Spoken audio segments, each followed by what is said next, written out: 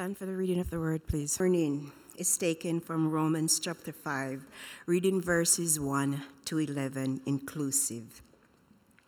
Peace and joy. Therefore, since we have been justified through faith, we have peace with God through our Lord Jesus Christ, through whom we have gained access by faith into this grace in which we now stand. And we rejoice in the hope of the glory of God.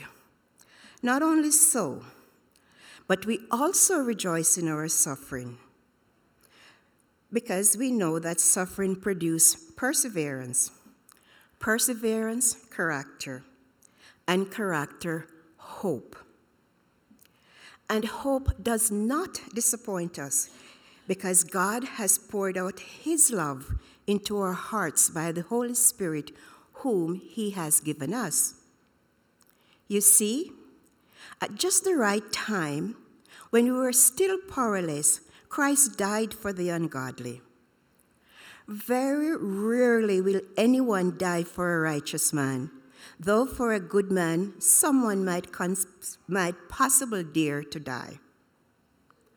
But God demonstrates his own love for us in this. While we were still sinners, Christ died for us. Since we are now been justified by his blood, how much more shall we be saved from God's wrath through him? For if, when we were God's enemies, we were reconciled to him through the death of his Son, how much more, having been reconciled, shall we be saved through his life? Not only is this so, but we also rejoice in God through our Lord Jesus Christ, through whom we have now received reconciliation. The word of the Lord.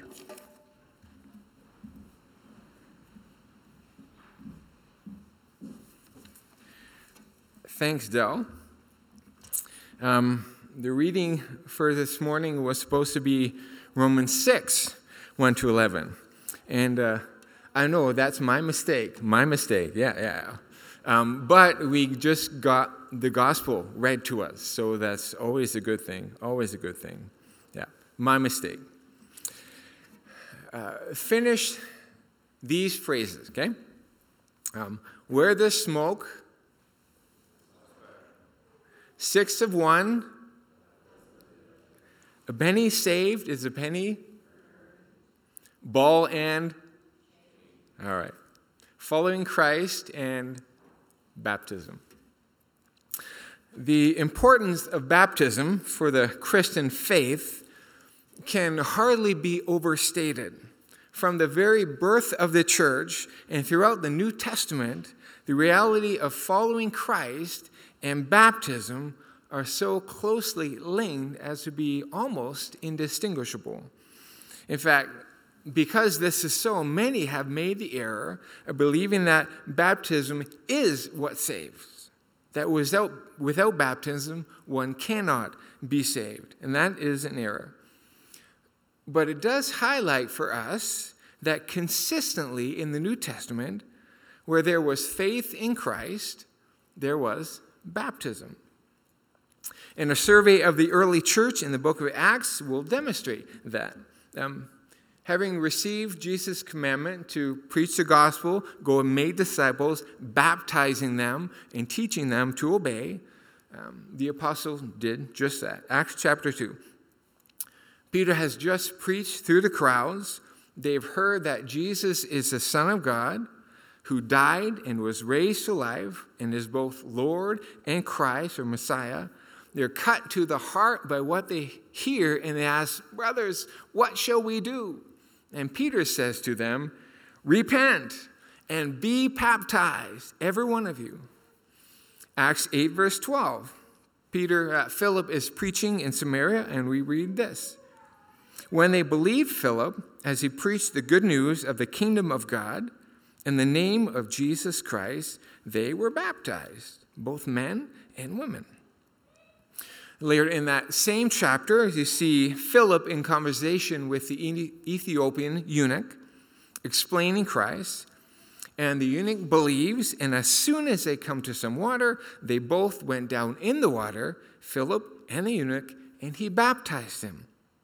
Acts 9, Saul of Tarsus, Apostle Paul, who has been persecuting the church, has a life-changing, profound encounter with Christ that utterly transformed him. And he fasts for 3 days, and then before even eating, he is baptized by the very first Christian he meets, a man named Ananias.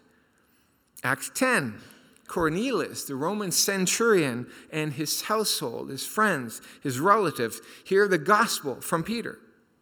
They are filled with the Spirit, and Peter immediately commands that they be baptized. Acts 16, 2 accounts of other households, that of Lydia, the wealthy merchant, and that of the Philippian jailer. And when they hear about Jesus and they come to faith in Jesus, they are immediately baptized. The pattern of the early church is clear. You have faith, you have baptism. Faith in Christ followed immediately, usually the same day, by water baptism. Now, why was baptism given such a place of honor in the Christian church? When somebody received Christ, baptism was assumed. Notice, too, that baptism didn't follow an extended time of discipleship. There was no probationary period in which their life was evaluated. Christians didn't wait until they were ready. When they heard and understood and accepted the gospel, they were baptized. So why such an emphasis on baptism? In the Christian faith, where it is the inner things that matter, belief and love for Jesus, why such an emphasis on this external act, this ritual? So today, to understand baptism a little better, we're going to ask 2 questions. What does baptism mean? And why does it matter? Okay, what does it mean? Why does it matter? So first, what does baptism mean? Now, baptism is a reenactment of what happened to us when we came to faith in Christ. So to understand baptism is to understand more fully what happened in your salvation. Reenacting is a powerful way of remembering. In fact, God has often called his people to reenact certain things in order to keep not just the event itself, but the significance of the event in mind. The annual Passover celebration was a reenactment the night that the Israelites under Moses were set free from slavery. Communion, or the Lord's Supper, which we celebrate monthly, is a reenactment of Jesus' Last Supper with his disciples, the night before he was crucified. And in the rite of baptism, our coming to faith, our salvation event, is reenacted. And it's reenacted by portraying 2 things. First of those is death and resurrection. Death and resurrection. When one comes to faith in Christ, what happens? Is it adding a religious facet to our lives? Is it the change from one belief, one system of belief to another? The Bible teaches that coming to faith in Jesus Christ is nothing less than the death of one nature and the birth of another. 2 Corinthians 5:17 says, if anyone is in Christ, he is a new creation. The old is gone. The new has come. The Christian life is not about patching things up. It's about a brand new life. God will not change your life. God will not fix your life. God will give you life. Jesus said you must be born again. When sin entered the human experience through Adam and Eve, it was like, you've heard this before, it was like pricking a balloon with a pin. And instead of just a tiny hole, that could be fixed with a simple, I'm sorry, the life that they were created to enjoy was destroyed. It wasn't a matter of repairing it. And there's only one giver of life, and that is God. So, God took initiative. In the person of Jesus Christ, God took the weight of our sin, the punishment and the pain of our sin upon his own shoulders, and he died with it. God surrendered himself to the consequences of our sin. Sin had no claim to God, but he did it for us. Now, notice how Paul describes it in Romans 6. In the chapter before, Paul has argued that God's grace is great no matter how much we sin. God has enough grace to cover it. So Paul anticipates the counter-argument, which is, well, if that's the case, we should just sin more, because more sin equals more grace. And that's where our supposed reading from today picks up. Romans 6, verse 1. Paul is answering that kind of thinking. What shall we say then? Shall we go on sinning so grace may increase? By no means. We've died to sin. How can we live in it any longer? Or don't you know that all of us who are baptized into Christ Jesus were baptized into his death? We were, therefore, buried with him through baptism into death, in order that, just as Christ was raised from the dead through the glory of the Father, we too may live a new life. We are included in Christ's death. It's not just that he died in our place, but that we, in a sense, died with him. Our life of sin, of emptiness, our search for meaning has ended. Verse 6, for we know that our old self was crucified with him, so that the body of sin might be done away with, that we should no longer be slaves to sin. And just as we share in Christ's death, so we share in his resurrection. As he was raised to new life, free from sin because he died to it, so are we raised to new life. And what has happened to us then is that there has been an end to an old way of living, a life defined by separation from God, a bent towards sin, a life that was really no life at all. So becoming a Christian is more than just realigning some things in our life.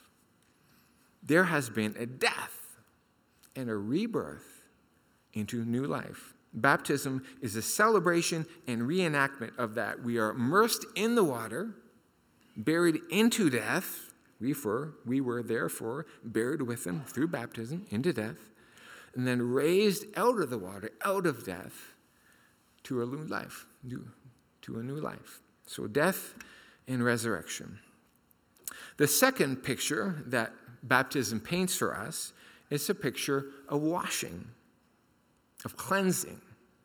The Bible speaks of our having been deeply stained by sin. Isaiah 1 says, our sins are like scarlet. In Psalm 51, David pleads with God to wash away my iniquity, cleanse me from my sin. And Israelite worship reflected this. Certain offenses made people unclean. The priests had to continually purify themselves, bathing, putting on clean clothes, in order to perform their religious duties in the temple. So sin has made us dirty, unfit, unable to approach the pure and holy God. It is a stain that is set deeply into our lives, deeply into the core of who we are. Now, we do well at glossing over sin or ignoring it or comparing someone who is not as bad as we are. But gray compared to black looks pretty good. But gray compared to white is still pretty dirty. And in our most honest moments, we recognize the stain. More often than I wish, I'm aware of the darkness of my own heart, my tendency towards criticism and spiritual laziness and lustfulness, critical.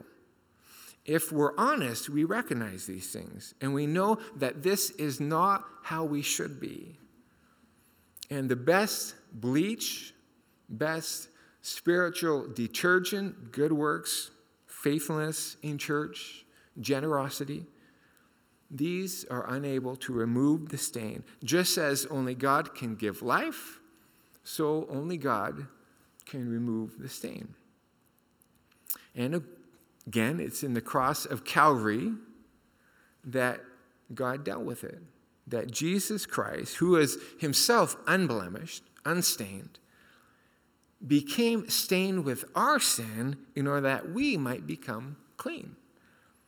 Hebrews 9:13-14 compares the work of the Old Testament sacrificial system, and it says this: the blood of bulls and goats and the ashes of a heifer, sprinkled on those who were ceremonially unclean, sanctified them so that they were outwardly clean. And how much more then will the blood of Christ, who through the eternal Spirit offered himself unblemished to God, cleanse our consciences from acts that lead to death, that we may serve the living God. So this we also affirm and celebrate in baptism. You go into the water dirty, we come out purified, cleansed. After Paul's conversion, Ananias said to him, "What are you waiting for? Get up, be baptized, and wash away your sins, calling on Jesus' name." So the meaning of baptism and that death and resurrection, that we have died to an old life and been raised to a new one, and that we have been made clean through the death of Jesus Christ. So, two pictures, death and resurrection and cleaning. Now, that's the meaning inherent in baptism. But why is it so important to do it? I mean, isn't the reality of my salvation more important than the symbol itself? Doesn't my conversion, my salvation, mean more than baptism? Why do we put so much emphasis on the act? Well, baptism matters for, again, two reasons. The first is that of identification with Christ. Identification with Christ. When one is baptized, it's a way of publicly saying, I am Christ. Things are different. Life is going to be different, for I am a Christian. I was lifeless before. Now I have life with Christ and under his lordship. When one is baptized, I always ask this question: do you believe that Jesus died for your sins and that he rose again? And do you promise to live your life in love and obedience to him? That's it. And when the answer is yes, I baptize. And incidentally, baptism is an obedience issue. Christ instructed his followers to be baptized. So, if you are an adult Christian and you've been a Christian for some time and you've never been baptized, that means two things. One of two things. You're either uninformed or disobedient. I can't see any other option. So today, I'm hoping to inform and then to call you to obedience to Jesus Christ. And as we obey Christ by being baptized, we are signaling that we will obey him in all other things as well.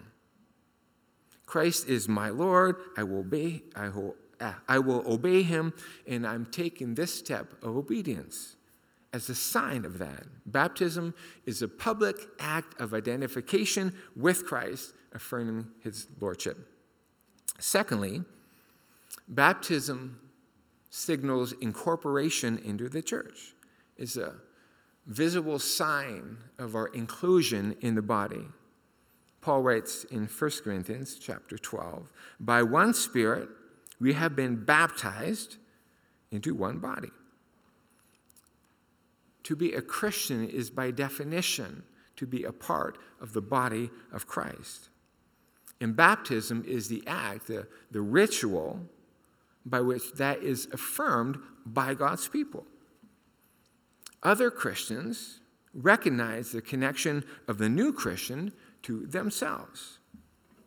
When someone is baptized here, it happens on a Sunday morning, publicly, so that the rest of us can affirm we are now one with them. We belong to them, and they with us. When I finished my last exam in seminary 16 years ago, when I had my last paper graded, when I completed my last credit, I had my degree. I was finished. But at the graduation ceremony, I received my diploma, and my status was affirmed and confirmed that I was now an alumnus of Edmonton Baptist Seminary. And baptism is like that.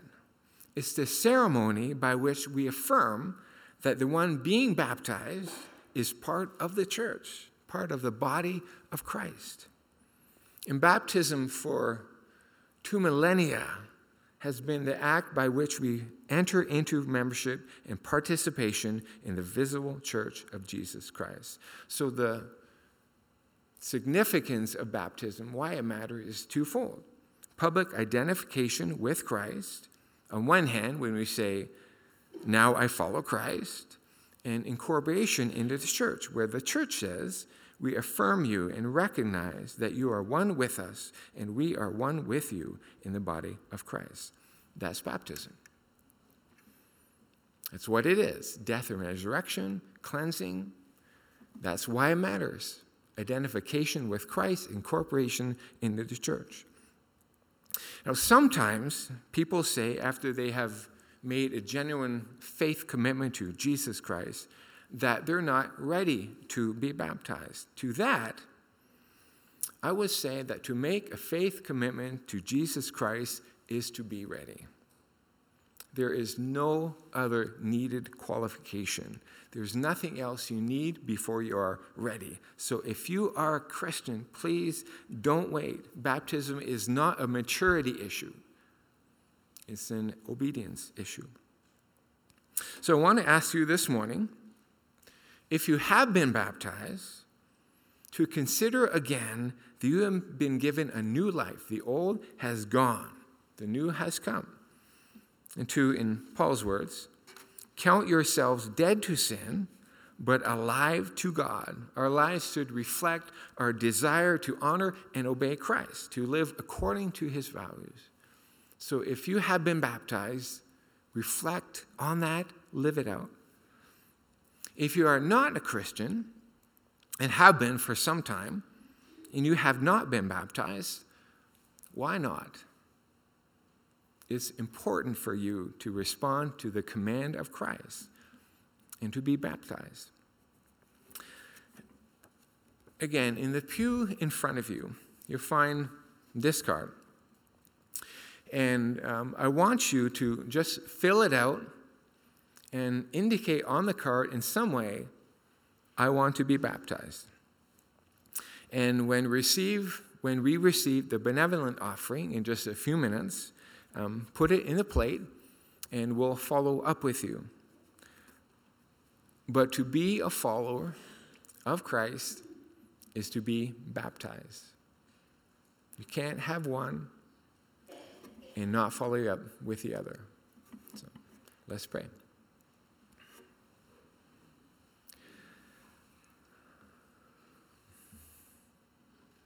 Lord, we want to obey you.